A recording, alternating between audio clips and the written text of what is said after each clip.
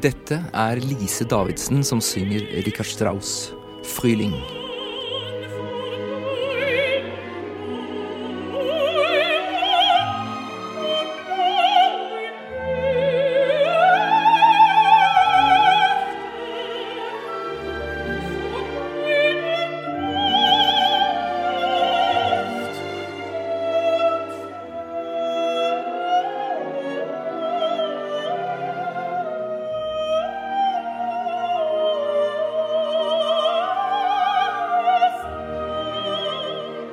Og i dag så skal vi snakke om Richard Strauss, og vi skal snakke om Lise Davidsen. Og jeg har med meg i studio komponist Asbjørn Skåtun og sopranen Lise Davidsen.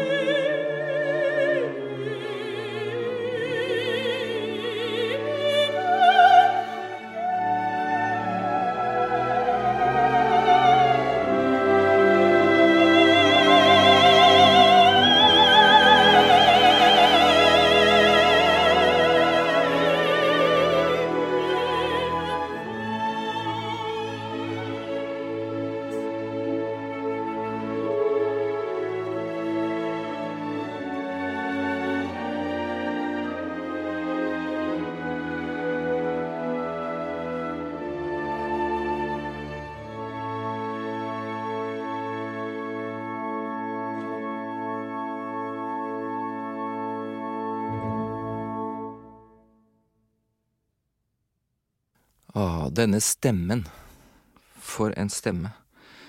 Den lys, tindrende, sterk, ren, klar, skinnende. Asbjørn, hva synes du? Ja, hva skal jeg si? Det vel ikke noe annet enn å si. Jeg må innrømme at jeg tenker på en sånn stemme som et slags naturfenomen. Ja. Liksom noe som gitt. Det høres i hvert fall sånn ut. Jeg skjønner selvfølgelig at det ligger ekstremt mye arbeid bak, men det fremstår som natur.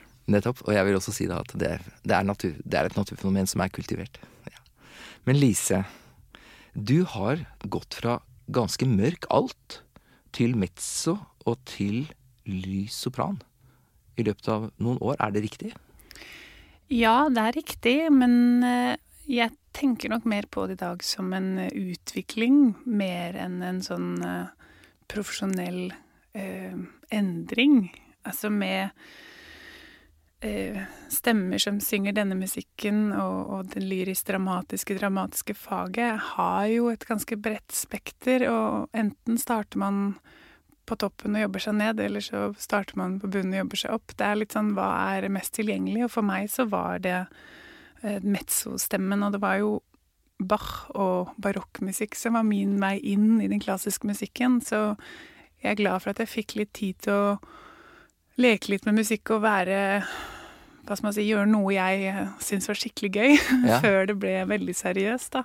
Ja. Men da Så- var du da allerede sopran? Nei, da var det var 4 år på bachelor i Bergen med barokk og mezzo og sopran, ja. Ja. Men derfor så fikk jeg jo da etablert også da denne delen av stemmen min før jeg jobbet meg videre senere. Og erobret den høye C? Jeg erobret den høye C, ja. Ja, du verden. Men altså, og det var hos Susanna Eken på København Operaskolen, ikke sant? Operaakademiet. Ja, det var det. Ja. Hun er jo for skandinaviske sangere, liksom den store dronningen i sangteknikk, og det er jeg jo også enig i. Hun har jo virkelig lært meg hva skal man si, teknisk det jeg kan i dag, og det som har liksom bygd min stemme. Hun kan å bygge stemmer, og hun kan å bygge store stemmer, og liksom sette sitt system inn i strupen på sangerne på en eller annen måte. Noen funker det for, og noen funker det ikke for. For meg så funka det, men hun var også veldig tydelig i starten på at nei, du er ikke noe mezzo, men jeg kom jo med Ari fra Johannes-personen, ikke sant? Og det er ganske langt derfra til Strauss og Wagner og sånne ting. På Wagner-feltet så vet jeg om herrer som har gått fra bariton til tenor, for eksempel Paul Elming da, som han sang. Også Susanne Eken, eller? Ja, ikke sant? Ja, Wagner, ja. Altså, nå skal ikke vi snakke bare om Wagner i dag. Vi skal snakke om Richard Strauss. Men jeg la merke til at de sa for kanskje 5-6 år siden, Lise, at jeg vil ikke bli stemplet som en Wagner-sopran, selv om det er det alle tenker. Det er en stund siden du sa det. Hva tenker du nå om det? Jeg kan nesten si det samme i dag. Neida. Jeg tror at for 5 år siden, når jeg var i slutten av 20-årene og ganske ny da, på scenen, så tror jeg ble litt skremt av det, og kanskje også litt irritert, for jeg synes det var mer lukkende enn noe annet, selv om jeg forstår at det er et kompliment og et ønske om at jeg skal fortsette å gjøre Wagner, og selvfølgelig skal jeg gjøre det. Strauss og Wagner er jo en av de komponistene jeg håper også at jeg får gjort mye av, men bransjen er ganske snever noen ganger, og litt sånn, ja, hun gjør Wagner, ergo kan hun ikke gjøre noe annet. Ja. Og det var det jeg var redd for da, at det ikke ble begrensende, på en måte. Asbjørn, er du en voldsom tilhenger av Wagner-sopraner? Og mener du dette er en Wagner-sopran? Jeg skal være forsiktig med å gå inn i detalj på det fagfeltet der, men jeg oppfatter jo eller jeg kan forstå veldig godt det Lise sier om at man blir altså bakt inn i en sånn rolleforståelse. Ja. Og jeg kan bare forestille meg at det er begrensende. Og jeg vil tro også rent sånn yrkesmessig, altså at man får visse jobber og så videre, eller blir tiltenkt til enhver tid. Da. Absolutt. Ja. Det er jo noen ting man blir spurt om veldig tidlig og tenkt at ja, men det skal du gjøre, og det er jo stor forskjell på å kunne gjøre det i dag og stå i 6 til 8 uker med en produksjon og synge dette repertoaret. Og nå er jo dette blitt historie, som det heter da. Altså nå har jo de fleste norske lyttere til klassisk musikk fått med seg at du har til de grader slått gjennom internasjonalt gjennom noen få år. Altså, det er en fantastisk historie. Voice of the Century. Eller A Star is Born, som det har, ikke sant? I de største internasjonale klassisk musikkmagasinene, kritikere, alle sammen, og det har de jo rett i. Men altså, hvis jeg griper tilbake til 2015 da, var det ikke da du debuterte på Norske Opera med Hindemith? Jo, det var det. Sankta Susanna og Hindemith i konsertant utgave. Ja, og den slutter jo, såpass har jeg fått med meg, ikke sant? Den slutter jo der med at du på scenen synger en langt utholdt, kraftfull, trestrøken C. Ja, det er helt riktig. Som kroner på en måte, som topper alt det du da har gjort frem til det. Den har jo sånn veldig sånn typisk oppbygning også, på en måte. Starte litt sånn nede, og så er det bare å gire om til 5. gir og håpe på det beste. Men ja, den har det, ja. Og den satt? Ja, det gikk jo, så det er bra det. Ja, og da, jeg mener altså, for eksempel Øystein Sandvik da, musikkritiker i P2, i NRK. På NRK1 også, og på skriftlige medier, faktisk. Det er ikke bare P2 lenger. Han gikk jo i ekstase da, og han er vanligvis en behersket mann. Og han sa det at det var et jordskjelv, det var en naturkraft. Men det var også sublimt, sa han. Og det sublime, det har han forklart senere, han har brukt disse ordene om igjen. Det sublime, det er det i romantikken, i romantikkens filosofi, som overskrider språket. Altså det er det man ikke har begrepet for. Dette er så fantastisk at det har man ikke ord for i språket. Det sa han da. Og Randi Stene, ikke sant, som selv er selvfølgelig fetert operasanger og operasjefen nå i Norge, hun har jo sagt at du har både denne stemmen, og du er en stor musiker. Og så er det et veldig hyggelig menneske. Ja. Nå blir det mye ros på deg, da. Ja, det blir nesten litt mye. Ja, Skal vi gå videre? Ja, skal vi gå videre? Ja. Men altså, jeg er jo nødt til å legge lista, som det heter, da, der hvor den hører hjemme, sånn i starten. Men så har vi da, nå har vi liksom dagens tekst. Det er Strauss' 4 letzte Lieder. De 4 sene sangene hans da, eller 4 siste sanger heter det faktisk. Han var en voksen mann da han skrev dette her, han var 84 år. Så han hadde begynt å overveie liksom muligheten for å gå av med pensjon etter hvert og sånn.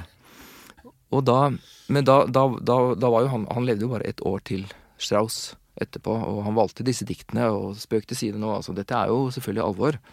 Det er Hermann Hesse som skrev teksten til de 3 første, og Eichendorff til den 4. der og sånn. Men det skal vi komme tilbake til. Men Lise, hvordan er det å synge dette materialet? Du er jo totalt ikke fullt så gammel som han. Nei, og du er ikke den første som sier det. Det er jo mange som tenker at det skulle jeg ventet med. Nei, det har ikke jeg sagt. Nei, jeg mener ikke det. Jeg sier at det har andre sagt. Nei, absolutt ikke. Jeg har jo sagt om disse sangene, og jeg mener det fortsatt at for det første så er det jo en drøm og en gave å få lov til å synge disse sangene. Det må jeg jo si, for meg så har de et eller annet helt unikt. Orkestreringen, teksten, altså komposisjonen som helhet.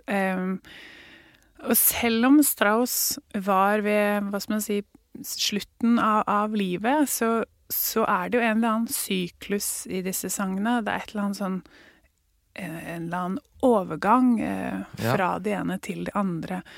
Fruling, Abendrot, altså det beveger seg fra en tilstand til en annen, og jeg tenker jo at det er jo ikke aldersbetinget på noen måte. Det opplever vi jo i mange deler av livet, og unge som gamle, og det er derfor jeg tenker at de treffer mange. Men er det ikke det som er litt med klassisk musikk, det jeg tenker, eller det de har tenkt, de trenger ikke å tenke det. Nei. Det er åpent for den individuelles tolkning, og det synes jeg er veldig spennende med disse sangene, og så håper jeg virkelig at jeg kan synge de lenge, da, sånn at jeg kanskje senere i karrieren også kan spille inn og se hvordan det endrer seg, og også hvordan man tenker på det, hvordan man reflekterer over disse tekstene, da. Ja, altså det er jo ikke sånn å forstå at man må være like gammel som komponisten for å høre på det og det verket. Det ville være litt merkelig hvis hvis det var det jeg kom til å si i stad. Nei, jeg tenker mer på det at det er veldig mange som tenker at det er forbeholdt livserfaring. Ja. Men det mener jeg er mer enn alder, ja, det er det. Og ellers så er det mye vi unge ikke kunne gjort, altså hva angår opera. Schubert ble vel 31 år. Ikke sant. Men Asbjørn, altså, hva skal vi si da? Nå er jo du en kritisk mann, og du er komponist, ikke sant? Og har i et langt liv skrevet blant annet for orkester selvfølgelig, men også vokalmusikk. Hva er det Strauss gjør? Altså, vi hørte Fruling nå. Er dette en standard sang med komp, eller er det noe mer? Ja, det er nok noe langt mer, men jeg vil begripe han kanskje litt andre enden og snakke litt om, altså det første som slår meg er dette som vi på fagspråket kaller vi det ikke vagrant harmonies, altså flytende, eller altså ustabile harmonier, og det tenker jeg så mye på. Jeg tenker at det som gir, det er masse å si om dette, om orkestrasjon og alt, men aller mest dette med den typen harmonikk, altså hvor du på en måte, som noen har formulert det veldig fikst, nemlig du blir tvunget til å være på tuppen av tiden hele tiden, fordi harmoniene skifter på en sånn måte at du kan ikke motstå det, og disse rykkene, sånn som her i Frühling, da, altså dette at man har en figur, og så plutselig flyttes den opp et takt eller to, og alt dette gjør en sånn, det er med på, eller i hvert fall i min lytteopplevelse av dette, å farge det hele. Og da er det neste problematikken for en komponist. Hvordan forholder vokallinjene seg til harmoniene? Og da er det, jeg pleier å bruke da, av alle ting, det aller enkleste eksempelet, det er liksom Yesterday, Lennon McCartney, ikke sant? Hva er det geniale med den? Den begynner jo med sekunden over, unnskyld faguttrykket, men altså en tone over grunntonen. Yesterday, ikke sant? Og da har du på en måte... Var det sang, det du gjorde der? Nei, det var et forsøk. Ja. Det er fint. Det er veldig bra. Fint. Ja. Men poenget mitt er bare at forholdet, altså alltid, altså for å si det veldig enkelt da, synger man på harmonien, eller synger man akkordfremmede toner? Ja. Og det er noe her som Strauss gjør som er bare formidabelt i å på en måte... Det er både og hele tiden. Altså selv der det er på harmonien, så er det på en måte ikke på harmonien, for det skjer jo mye annet i orkester. Er det vanskelig å synge dette, Lise? Ja, altså det tar jo tid. Jeg synes alltid med Strauss at når man øver det for seg selv, så gir det liksom sånn når man skal lære noten og plukke det fra hverandre og sette på teksten og den litt sånn kjedelige kontorarbeidet som jeg kaller det, så er det sånn, ja, men ok, sånn. Og så når jeg får på alt, så er det som et puslespill hvor alle brikkene liksom faller på plass. Så er det sånn, å ja, selvfølgelig. Akkurat som du sier, sånn, noen ganger så er det litt på, andre ganger er det litt utenfor, men det er en grunn til det. Yeah. Og det kan gjøre at det tar litt tid, og så er det jo noe med hans... evne til å kanskje ha noen store sprang innimellom og strekk og fraseringer og fraser som jo er så lange at det er skrevet inn tradisjonelle pust, fordi det er ingen som har gjort det før. Kona hans var jo sanger. Ja. Og han kunne noe om dette med å skrive for sang da. Ja. Men la oss gå videre til neste der i syklusen som heter September. Ikke sant? Og hvis vi tenker oss nå at dette er en årssyklus også, så har vi vært i Frühling, vår, og nå kommer vi til høsten, mot høsten, september. Og det er jo den neste sangen, og med deg igjen. Jeg glemte vel kanskje å si da, at det er Philharmonia Orchestra som spiller her, og Esa-Pekka Salonen som de dirigerer. Og det er fra din første CD-plate, Lise, på Dekka.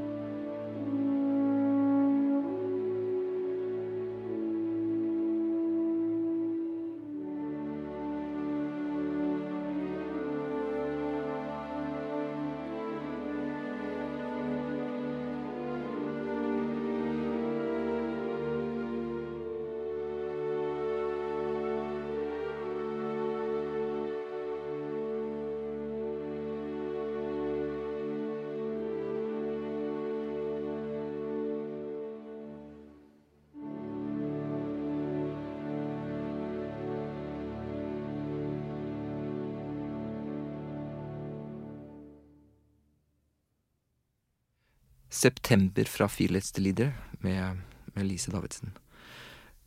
Ja, Lise, du gjør jo selvfølgelig opera på scenen. Men du gjør også lieder, altså sanger, på konserter. Og det finnes også mellomting der, ikke sant? Du gjør konsertantopera. Opera som ikke har kostymer og regi. Hvordan det forskjellig for deg å synge opera for et publikum og det å synge lieder? Altså sånn rent teknisk så jo opera et skuespill. Så derfor så har man jo en rolle og en brikke i et litt større spill. Ja. Men sånn formidlingsmessig så det også en rolle man prøver å portrettere på en eller annen måte. Men når det sanger, så det jo mer en direkte kommunikasjon kanskje mellom meg og publikum. Fordi da det Lise som synger disse sangene. Det ikke jeg kan ikke si at ja, men nå tok jeg på meg Fidelio eller Elisabeth eller Siglinde. Det ikke de som sier det, det jeg som sier det. Selvfølgelig via komponist og tekstforfatter og sånn, men det min tolkning da, i mye, mye større grad. Og hvis det orkestersanger, sånn som Fie Letste, så det jo enda større komp da, enn med piano, for eksempel. Men jeg veldig glad for at jeg kan gjøre alt, at jeg får lov til å gjøre litt forskjellige typer konserter, fordi det så ulik kommunikasjon, og det en annen måte å kommunisere med publikum på, og også gå i dybden med sangene. Når jeg gjør lieder med pianister, så de oss to, ikke sant? Da det ingen andre. Da det ikke 1000 meninger før du går på scenen med siste rest av ting og tang som må huskes, og gå dit og husk den, og sufflør der og dirigent her, og alle de tingene der. Det bare oss, og så det publikum. Så det en intimitet i lead som jeg liker veldig godt. Og så elsker jeg selvfølgelig det store formatet da. Det jo... Ja. Kan ikke si det. Men allikevel, altså dette synes jeg veldig interessant, fordi la oss si at du da står på podiet, har et orkester i ryggen, og en dirigent, og du synger rett til publikum. Du står med ansiktet mot salen, du hender deg ikke til en page eller en annen figur på scenen, men du synger til publikum, det gjør du. Men du ikke likevel også i en rolle? Da? Når jeg gjør en lyd, mener du? Ja, du påtar deg en tekst, og du trer inn i en... Altså man kan jo si at noen sykluser, Haugtussa og Grieg, jo en rolle som sier noe. Altså det jo selvfølgelig sanger og sykluser som connectet til en eller annen form for rolle, men jeg tenker at det min tolkning, det mitt bud på låta, på en måte, hvis man skal si det litt sånn. Ja. Du har gjort sanger, ikke sant? Du har gjort Grieg, for eksempel. Vinjesangene, Haugtussa... Ja, akkurat startet. Vi har gjort første konsert, jeg og Leif Ove Hansnes, nå før påske, og har flere konserter planlagt da, men det et sånt eksempel som jeg synes har vært helt unikt, ikke sant? Å få lov til å gjøre Grieg med Leif Ove Hansnes, men også det at vi sammen kan ta fatt på det, det så gøy, og han har ikke gjort Haugtussa før. Jeg gjorde det når jeg studerte, men veldig som student da. Og da det oss to, og musikken, og så har vi liksom en plan for det, men det også veldig lekent, fordi da du må absolutt holde avtaler, men det verre å droppe en avtale eller endre en avtale da, i en lead-sammenheng enn på en operascene, for da kan det få større konsekvenser.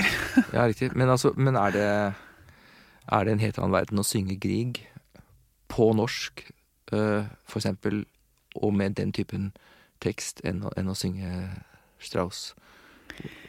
Ja, jeg synes det. Det så mange ting som skiller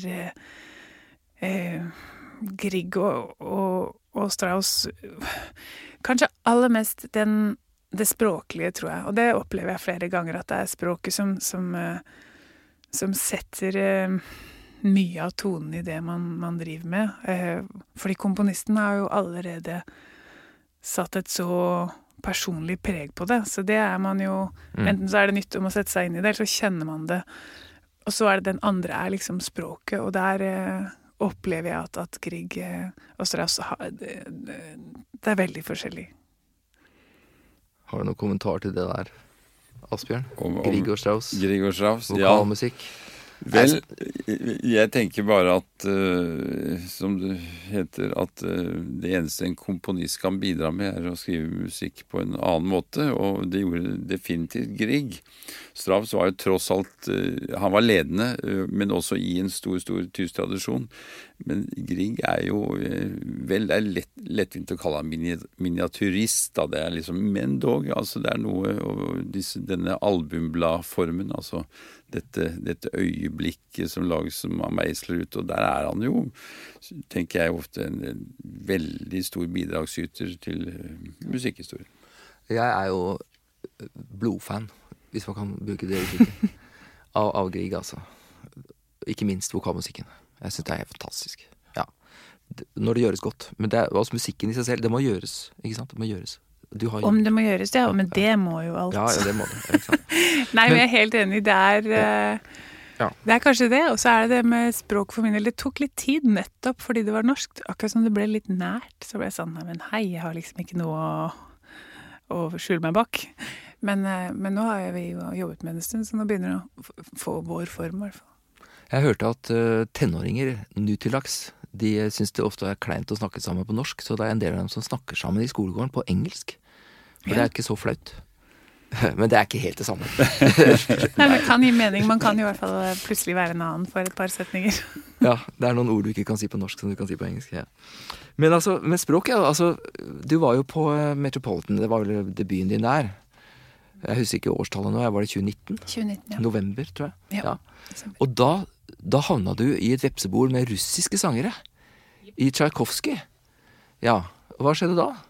Du skal synge på russisk. Ja, det var jo hele konseptet. Det var jo mer unaturlig at jeg var der enn de var der. For de var jo mer i sitt kan man si. Det jo deres spardame og deres absolutt største opera. Selvfølgelig mye å velge mellom da, men ja, nei, det var interessant. Jeg kom jo dit og ble jo møtt med noe skepsis, kan man si. Litt sånn, hvem du? Hvor kommer du fra? Har du gjort dette før?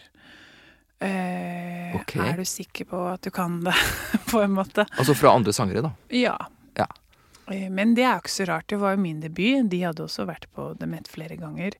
Og jeg kom jo utenfra fra Norge, og selv om vi grenser til hverandre, så det allikevel kan føles som det ganske langt mellom oss noen ganger.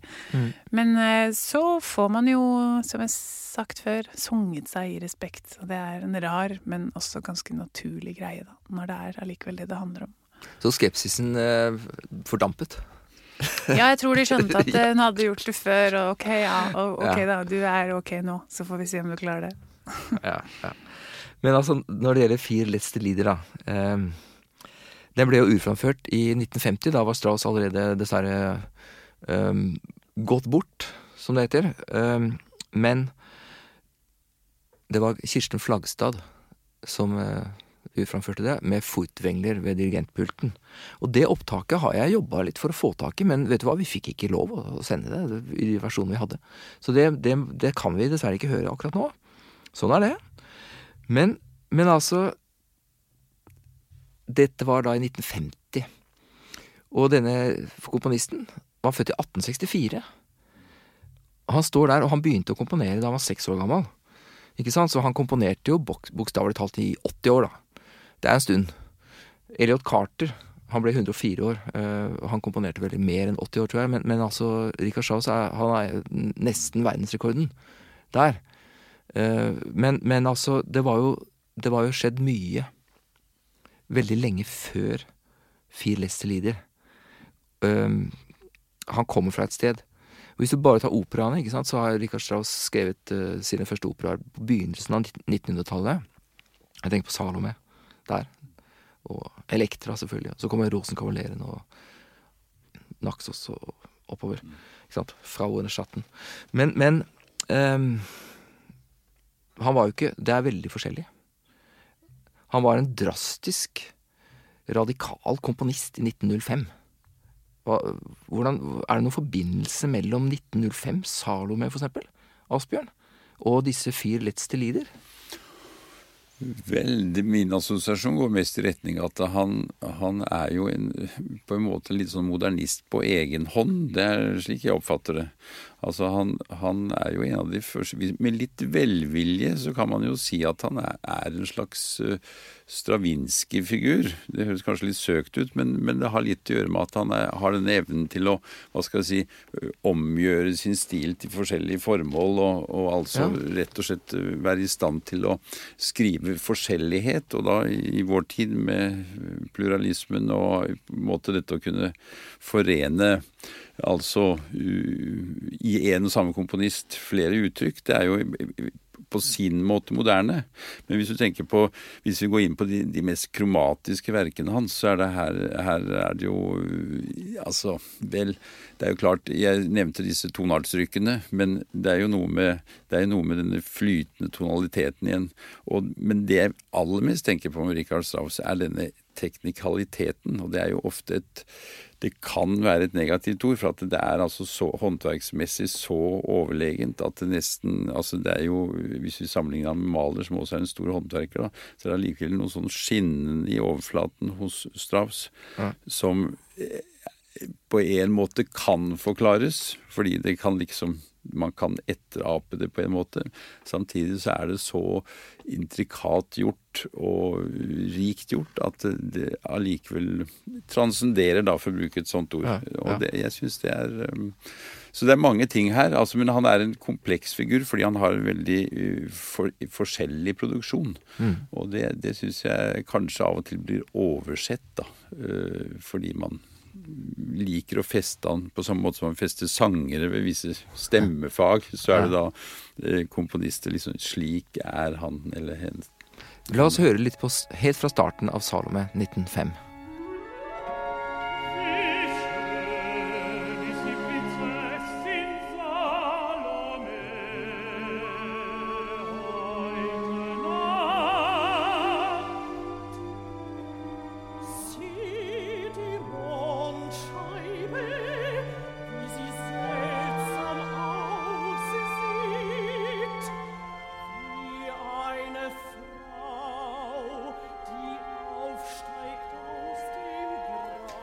Dette er jo et mystisk tonalt univers helt fra starten av, og det blir verre, altså det blir jo ekstremt dissonerende og ekstremt, skal vi si, altså handlingsmessig og tekstmessig. Det er Oscar Wilde som ligger til grunn her.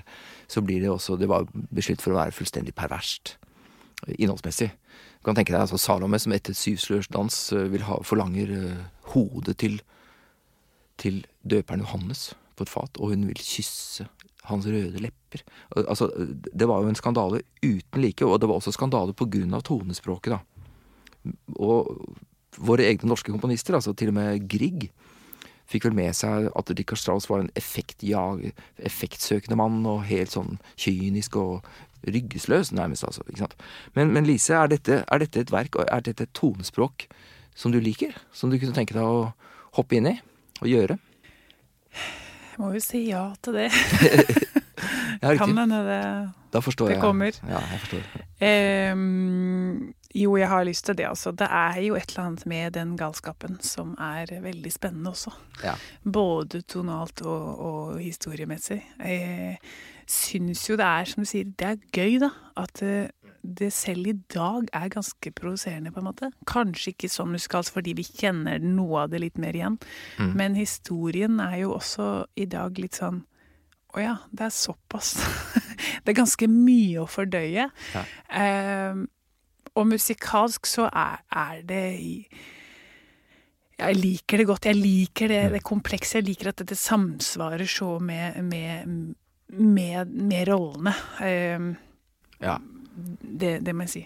Og Elektra kommer jo da noen få år etterpå.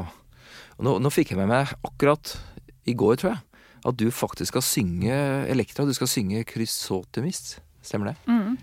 På Metropolitan Opera? Ja. Eller er det en hemmelighet? Nei, det er lov å si. Det er programmet ute, så neste vår, da, om et år. Ja, neste vår, ja. Ja.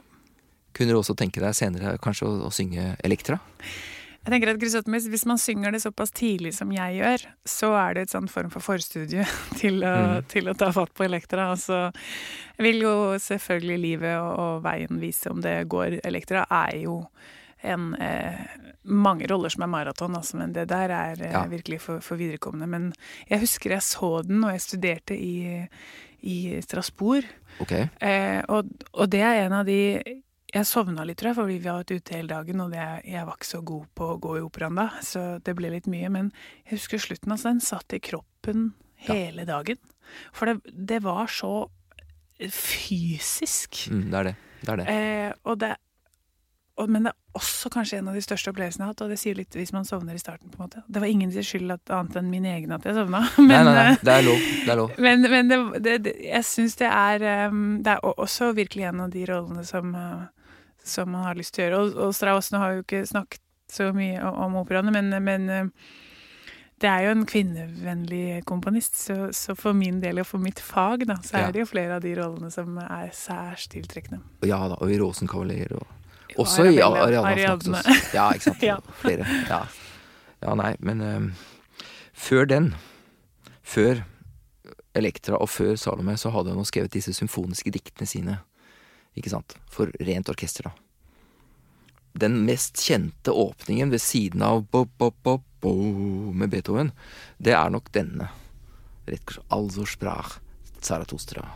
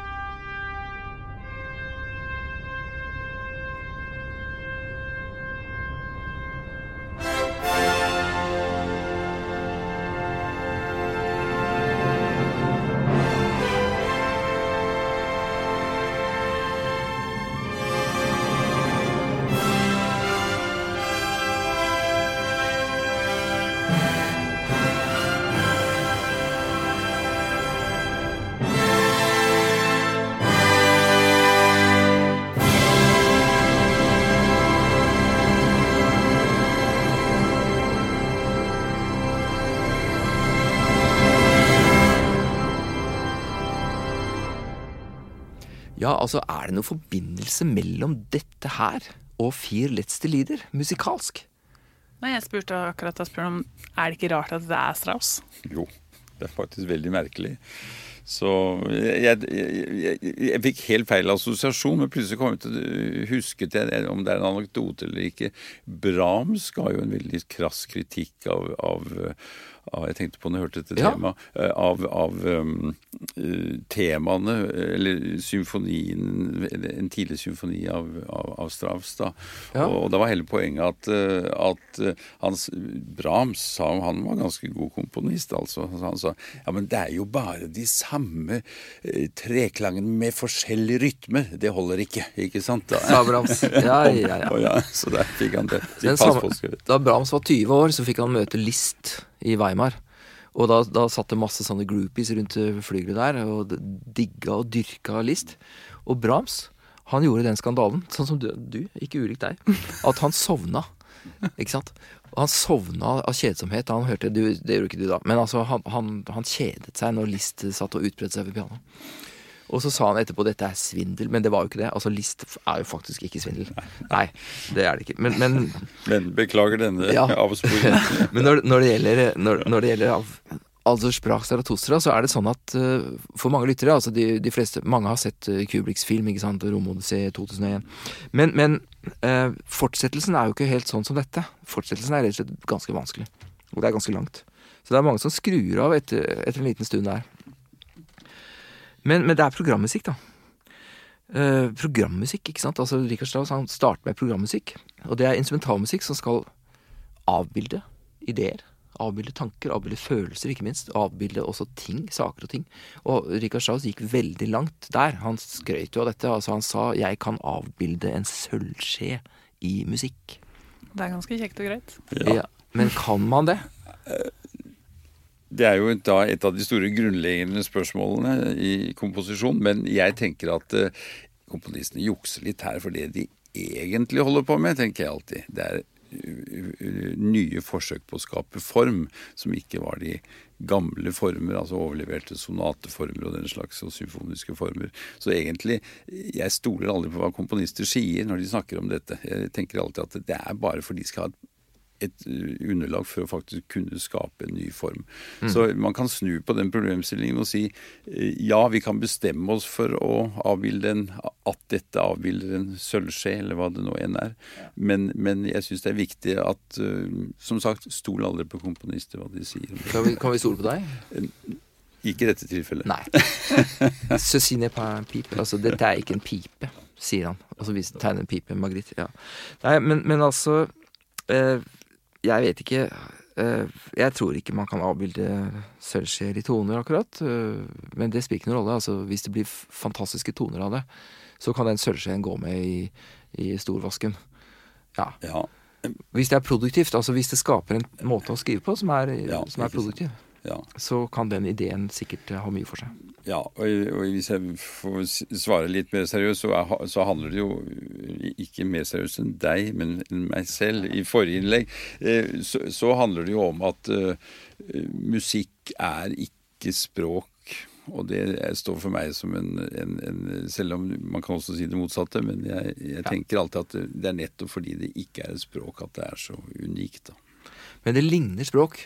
Det sier faktisk Adorno, filosofen. Han sier at musikk er ikke språk, men det ligner språk. Ja. Det mimer tonefall og ytring og tale. Det er vel også derfor vi sier det er et annet form for språk, eller tonespråk og alle disse tingene her. Ja. Akkurat det vi sier. Men så da, før dette igjen, vet du, så skrev Strauss Tod und Verklärung, som betyr død og faktisk forløsning, eller forklarelse. På norsk, vi har ikke noe særlig godt uttrykk for det der. Og det bruker han senere, faktisk, i den siste av Vier letzte Lieder. Det kan vi komme tilbake til, men altså dette tidlige verket fra 1889, det kommer han tilbake til faktisk 60 år etterpå, når han skriver den siste av de Vier letzte Lieder. Da kommer han til det gåtefulle stedet i teksten, hvor sopranen, hvor du, Lise, spør, er dette da døden? Og så svares det ikke noe mer i teksten. Men orkestret svarer. Og orkestret svarer med forløsningstema, som er 60 år gammelt, og som svarer at jo, hvis dette er døden, så betyr døden at man blir forløst. Og så kommer det, ikke sant, i orkestret. Det er litt som Wagner med sine ledmotiver og sine, det man kaller det vitende orkester, som vet bedre enn de som står på scenen. Tristan vet ikke. Han vet ikke hvorfor han svikter kongen i Tristan og Isolde. Og kongen spør, hvorfor sviker du meg, Tristan? Tristan vet ikke, das kann ich dir nicht sagen. Men orkestret vet det. Og spiller da døds- og kjærlighets- og undergangsmotivet fra orkestergraven. Stemmen stiger opp fra graven. Ja. Men det er en litt annen historie. Men altså tilbake da, der til Tod und Verklärung. Skal vi høre litt fra Tod und Verklärung også, av Strauss.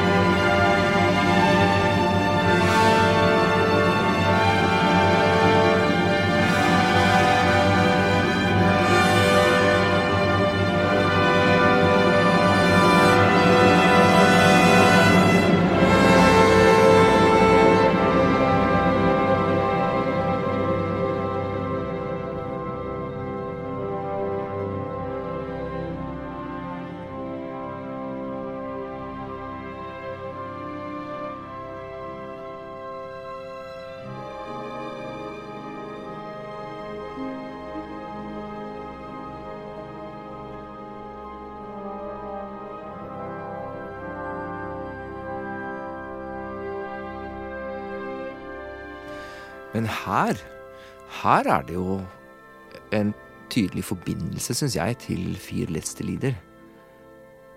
Hva sier du, Asbjørn? Ja, absolutt. Altså, den tonale paletten her er jo mye nærmere de tidligere eksemplene vi har hørt. Og det er jo på en måte, det er jo nesten sangbart dette vi hører, tenker jeg. Ja, over et spenn på 60 år, så griper han tilbake, og så er det mye av det samme universet. Men er det sånn komponister holder på? Arne Nordheim sa jo at han skriver alltid på ett og samme stykke, uansett, gjennom hele livet. Selv om de låt litt annerledes, I hvert fall. Ja, ikke helt. Ikke helt. Nei. Ja, så Richard Strauss griper 60 år tilbake, og er på en måte I den samme, skal vi si, tonale provinsen. Ja, nå har jeg ikke noe ordentlig oversikt over det, men mitt inntrykk at komponister svært ofte, når de har holdt på bare si 30-40 år, så griper de ofte tilbake til ting de har gjort. Dette med sånn selvsitat, det liksom på en måte nesten instinktivt. Det liksom litt jungiansk. Man vender tilbake til på en måte opphavet til, kall det den musikalske barndommen eller musikalske ungdommen, og på en måte forsøker å revitalisere gjennom å huske, da. Og det er ikke få stykker som skrevet av lett aldrende og aldrende komponister som helt konkret griper tilbake på den måten, altså. Ja, og det fantastiske ved det jo at I det øyeblikket du gjentar noe som gammelt, så gjentagelsen samtidig ny. Det ikke det samme. Det blir det samme som låter som noe annet. Og det et paradoks med dette med repetisjon, at når man gjentar det samme lenge etterpå, så har det forvandlet seg inni seg og inni deg. Beim schlafen gehen. Hvordan skal vi si det på norsk? Når man går og legger seg og sover. Det blir fryktelig. Til ro, kanskje. Når man går til ro, ja. Det det neste. Den tredje av Vier letzte Lieder. Skal vi bare høre på den I sin helhet nå? Da har vi snakket ganske mye.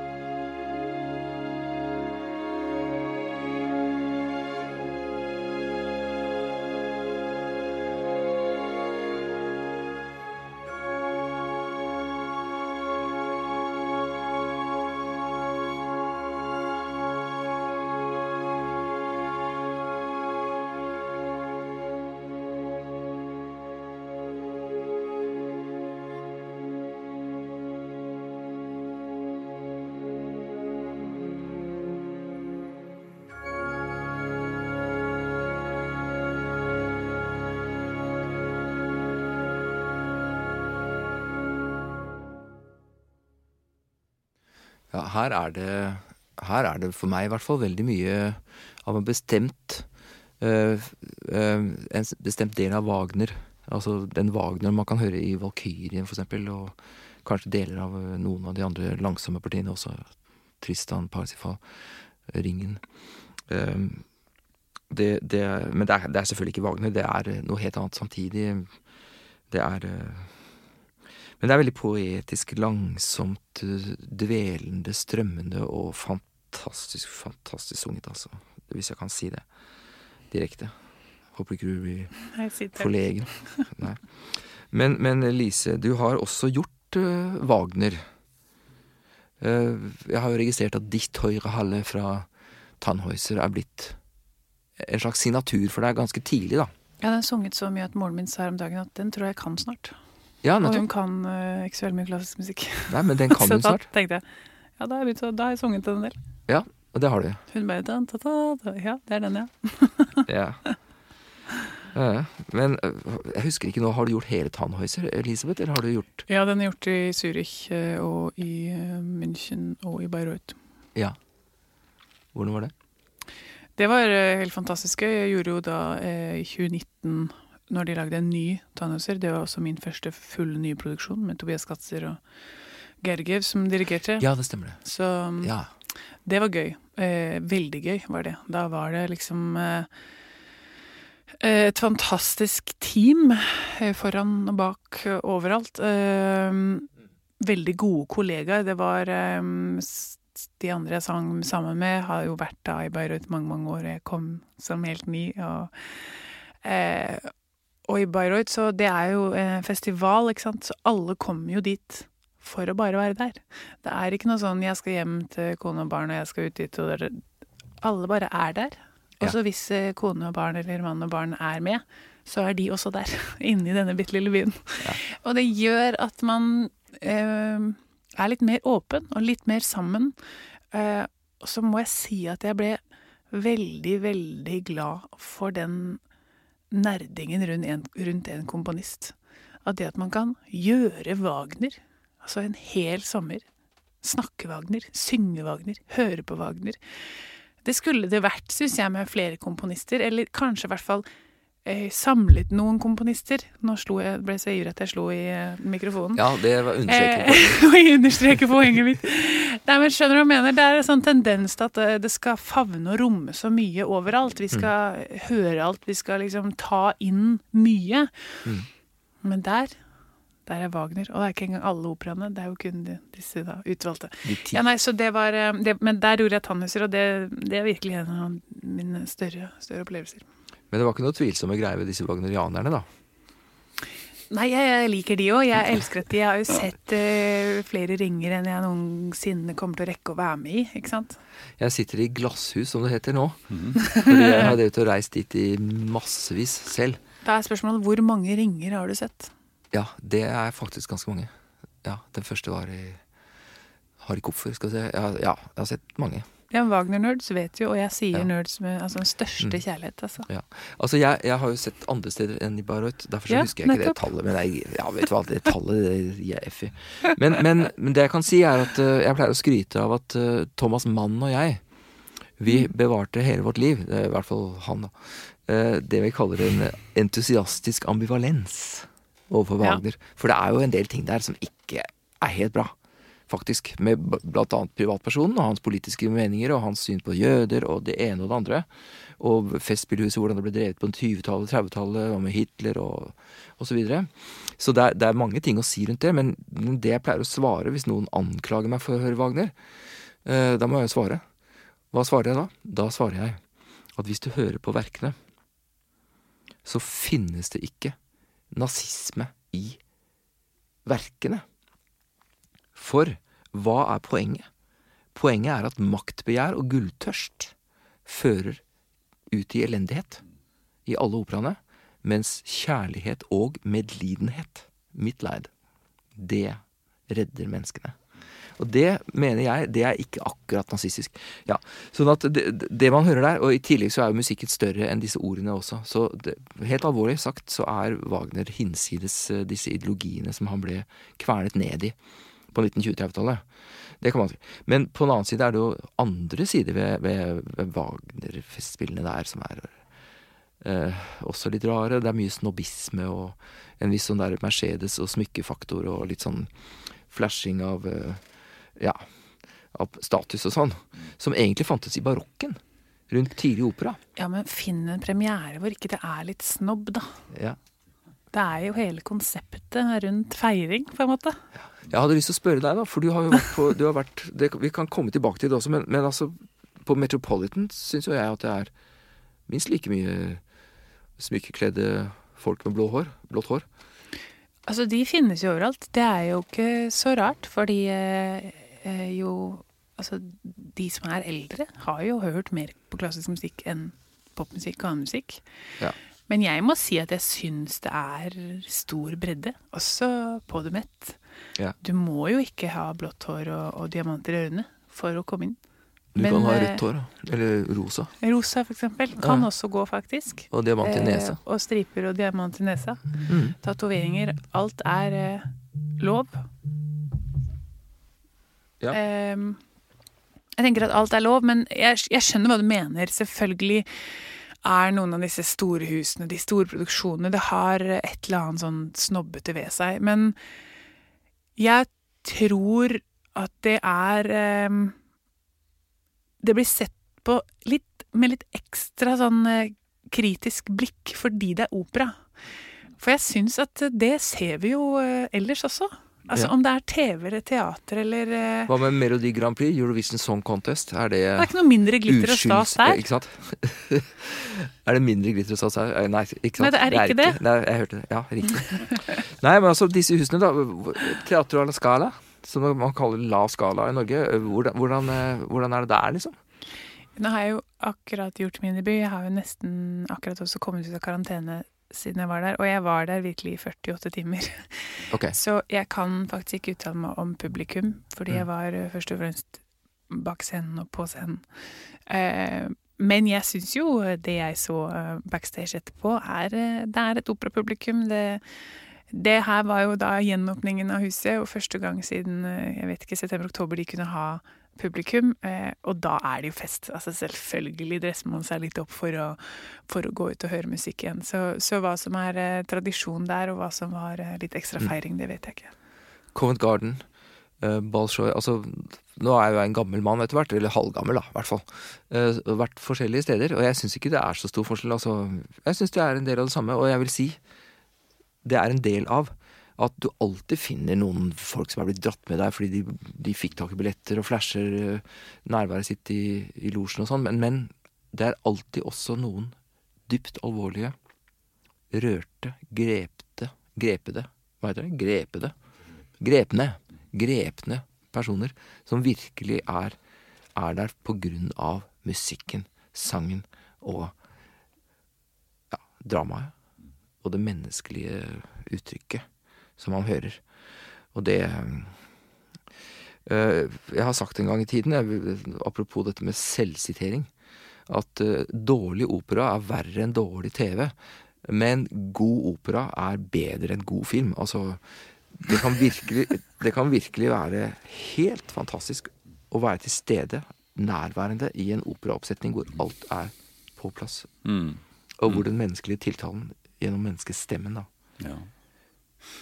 Skaper dette. Jeg fikk en assosiasjon der. Jeg tenkte plutselig på en av de få ganger jeg har virkelig opplevd det med opera, hvor man får en følelse at operascenen er virkeligere enn virkeligheten. Var på Göteborg-opera vi så Lulu i 3-akts fullstendig versjon da.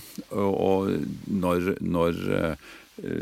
slutten kommer da, og det går riktig galt, så var det helt tydelig. Altså, det var en sånn veldig rar, nesten litt spooky opplevelse, apropos engelsk. Altså, hvor på en måte scenen ble virkeligere enn oss som satt i salen, og det ble liksom snudd på en sånn måte, og da var det flere som gråt bortover i benkeradene. Altså. Og det finnes noen sånne fantastisk magiske øyeblikk. Jeg brukte det eksempelet med vilje, for Lulu er jo et veldig komplisert partitur, men selv med et så komplisert partitur og gode sangere, god regi og så videre, så kan det plutselig gå igjennom, altså. Det er en veldig god bok om operasangere, kvinnelige, som heter Le Cri de l'Ange, eller altså Engelens skrik. Fransk bok, og den dreier seg om hva som skjer. I veldig, veldig mange operaer så er det nemlig sånn at det slutter av, dessverre, med at divaen, altså den kvinnelige hovedrollen, sopranen, dør. Og hun lurte på, denne franske feministen, den forfatteren, hvorfor kvinnene skal dø for at man skal bli ordentlig revet med. Hva synes du om det forresten, Lise? Nei, det er vel en del av den historien og tradisjonen på den tiden, at det var det, hva kan man si, det er jo det verste som kan skje, da. At, at noen dør. Og så på den tiden, så for at noen skulle være helt, så da måtte jo være mennene da, som ble heltene. Og så offret kvinnene seg, kan man si. Ja. Men samtidig så akkurat jeg tenker at når det er godt skrevet, så drar jeg ikke med meg feminisme inn i det. Det er mye mer komplekst enn som så, synes jeg. Men skal du til Bayreuth i sommer, stemmer det? Ja, det skal jeg, hvis korona vil, som jeg pleier å si. Jeg skal dit, vi skal gjøre Tano Sirian. Skal vi gjøre konsertantversjoner av De Valkyrie. Ja. Vet du hva, vi hører litt fra Valkyrien. Og nå er det ikke deg som synger her, men det er et bittelite parti. Du bist de lens. Du er våren. Det er Siglinde som synger det til tvillingbroren og elskeren Sigmund.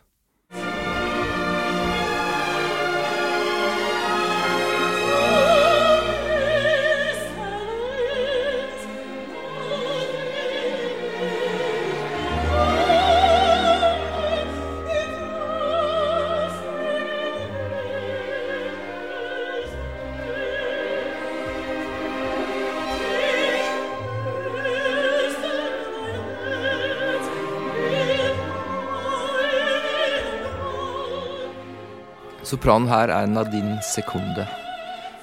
Men du skal til Bayreuth, ja. Jeg må innrømme at jeg er svak for en del regissører som setter opp opera på nye måter. Annerledes måter.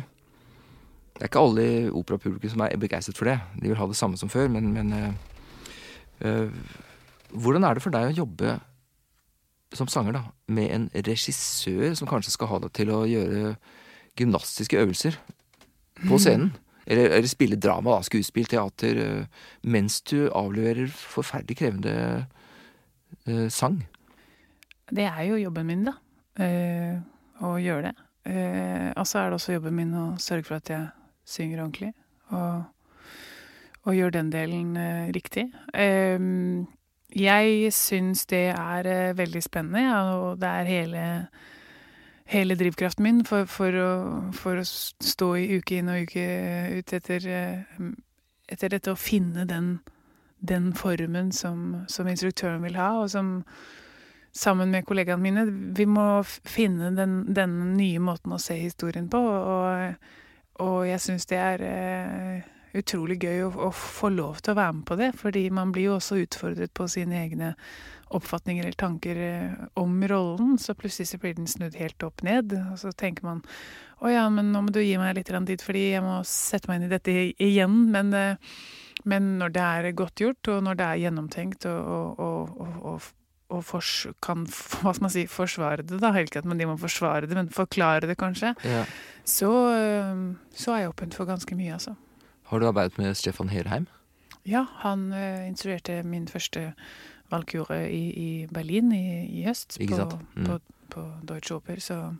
Og hvordan var det å jobbe med ham? Altså, jeg mener, han er jo en av de som tilhører den såkalte regiteatertradisjonen. Det blir litt dumt faktisk å si det så enkelt som det. Men han kommer fra, kan man jo si, ja. Jo, altså det var helt fantastisk. Jeg hadde gledet meg kjempemye til å jobbe med Stefan. Det var første gang vi jobbet sammen, og han, som du sier, han er jo fra den tradisjonen, men han er også en veldig musikkvennlig, om ikke annet en musikkinspirert instruktør, og følger den veldig tett. Men han gjorde nettopp det. Han snudde opp ned på hele Valkyrien, og for min del da, altså første akt hvor han la til et barn mellom Siglinde og Hunding, og vi valgte å kalle barnet for Hundingling, som ble En liten twist. Hvorpå Siglinde altså dreper med en kniv Hundingling i slutten når dette sverdet blir dratt ut av Sigmund. Og det en av de diskusjonene hvor det gikk litt så langt at jeg begynte å gråte på en prøve fordi jeg ikke forstod det. Jeg klarte ikke å fatte hvordan kunne Siglinde forsvare det. Jeg fikk ikke historien til å gå opp fordi Siglinde godheten. Hun den som gjør og vil og kan godt, men som har blitt satt i en helt utrolig dårlig situasjon. Så det var et sånn klassisk eksempel på nettopp det. Hva gjør man da? Da må man gå veldig mange runder, og så må Stefan forklare meg. Hva tenker du? Hvor vil du? Hva var planen din med dette? Men det også gøy. Jeg gråt jo ingenting, så det var ikke noen sånn krisetårer, men det var frustrasjon, kan man si. Ja. Men jeg synes det kjempespennende. Det mange mulige tolkninger der. Vi skal ikke gå inn på det nå, men altså, Hunding jo en overgriper og en voldsmann. Absolutt, så barn i seg selv var ikke problemet. Det var det at hun skulle drepe sitt eget barn som var utfordringen for min del. På København-ringen, som ble kalt for Brynhildes ring i sin tid, hvor Brynhilde ble gjort til rett og slett masterplot-skaperen i hele historien, så kommer hun på scenen med et spedbarn. Helt til slutt i Götterdämmerung. Og da inntraff det på premieren, jeg tror det var i 2006, hvor jeg satt i salen, at det et øyeblikk der hvor Siglinde Brynhilde, selvfølgelig. Brynhilde kommer på scenen. Hun har vært ute et øyeblikk. Det under den mektige avslutningen av Götterdämmerung. Og hun bærer med seg et nyfødt barn, og hun har vært gravid på slutten der. Selvfølgelig med Sigfrid. Og så det dette forløsningsmotivet til Wagner, som har gått gjennom hele, og som og høgstes wundermotivet til Siglinde, fra Valkyrien og høgstes wunder. Det klinger da i fulle strykere helt på slutten. Og før det så det en generalpause i orkestret. Før forløsningen setter inn. Og i den generalpausen så sier dette ekte spedbarnet på scenen. Og så kommer forløsningen. Ikke sant? Og det var en fantastisk virkning, og det var jo egentlig ikke regissert inn, fordi man kan ikke styre dette spedbarnet på den måten. Og så kommer orkestret tilbake, og så går hele verden opp i flammer, og Rines går over sin bredder og sånn. Altså, men det var også et eksempel på, ikke sant, at man går utenom Absolutt. Siglinde en produksjon i året, så Siglinde i slutten av Valkyrien da, skal jo da føde Sigfrid da. Og da var også mottageren en person som jo da i denne produksjonen var liksom touch har kledd ut som Wagner, kan man si. Ok. Veldig sånn hinta til. Og det jo gøy og litt rart og sånn, men det var jo morsomt når man skulle liksom på toppen av et flygel ligge og på en måte føde og skreve og likevel ha på en måte en Wagner-lignende karakter da midt imellom beina som skulle ta imot dette barnet på en sånn gitt sekvens av musikk. Så det jo gøy da. Må jeg si det. Spennende. Alle typer utfordringer. Veldig bra, ja. Tilbake til Vier letzte Lieder. Vi har den siste store der av de 4 sangene som heter Im Abendrot, altså i aftenrøden. Det ikke Hermann Hesses tekst her, det jo Josef Eichendorff.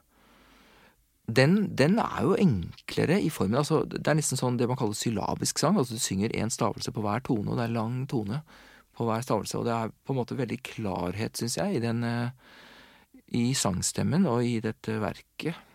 Og så det, jeg vet ikke, døden da, jeg nevnte det i sted, dette med Tod und Verklärung. Asbjørn, hva det komponisten gjør i denne sangen her? Ja, altså, jeg får som vanlig sånne sideassosiasjoner, og en av dem altså det jo i den store tyske musikktradisjonen dette med sceneverker, ikke sant? Dette her alt fra Beethoven og Liszt og sånt, altså, Bach. Og Bach selvfølgelig. Altså at med andre ord, den ideen om komponisten som visjonær, at man kan se bort for horisonten. Og jeg tolker det litt omvendt, denne enklere formen som du nevner, nesten som det i seg selv en klarhet da, som på en måte å se borten for horisonten. Så opplever jeg det i hvert fall. Og det er for meg er dette i denne åndelige tradisjonen, estetisk tradisjon med sceneverker. Altså det og vi skal ikke begynne å snakke om Beethoven nå, for det kunne vi snakket masse om, men der det er noe mystisk der. Altså, og sceneklaververken til Liszt også, ikke sant? Men er det som om de liksom finner en eller annen ro?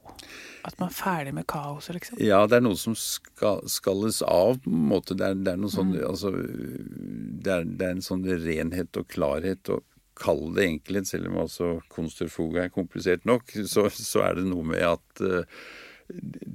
avklaring bokstavelig talt. Man vet hvilke virkemidler man skal bruke for å kunne si veldig mye. På veldig, som vi pleier å si, med noen få potetnoter, så får man sagt ekstremt mye. Og Vercleren har jo også det ordet med ordet klarhet i seg, ja.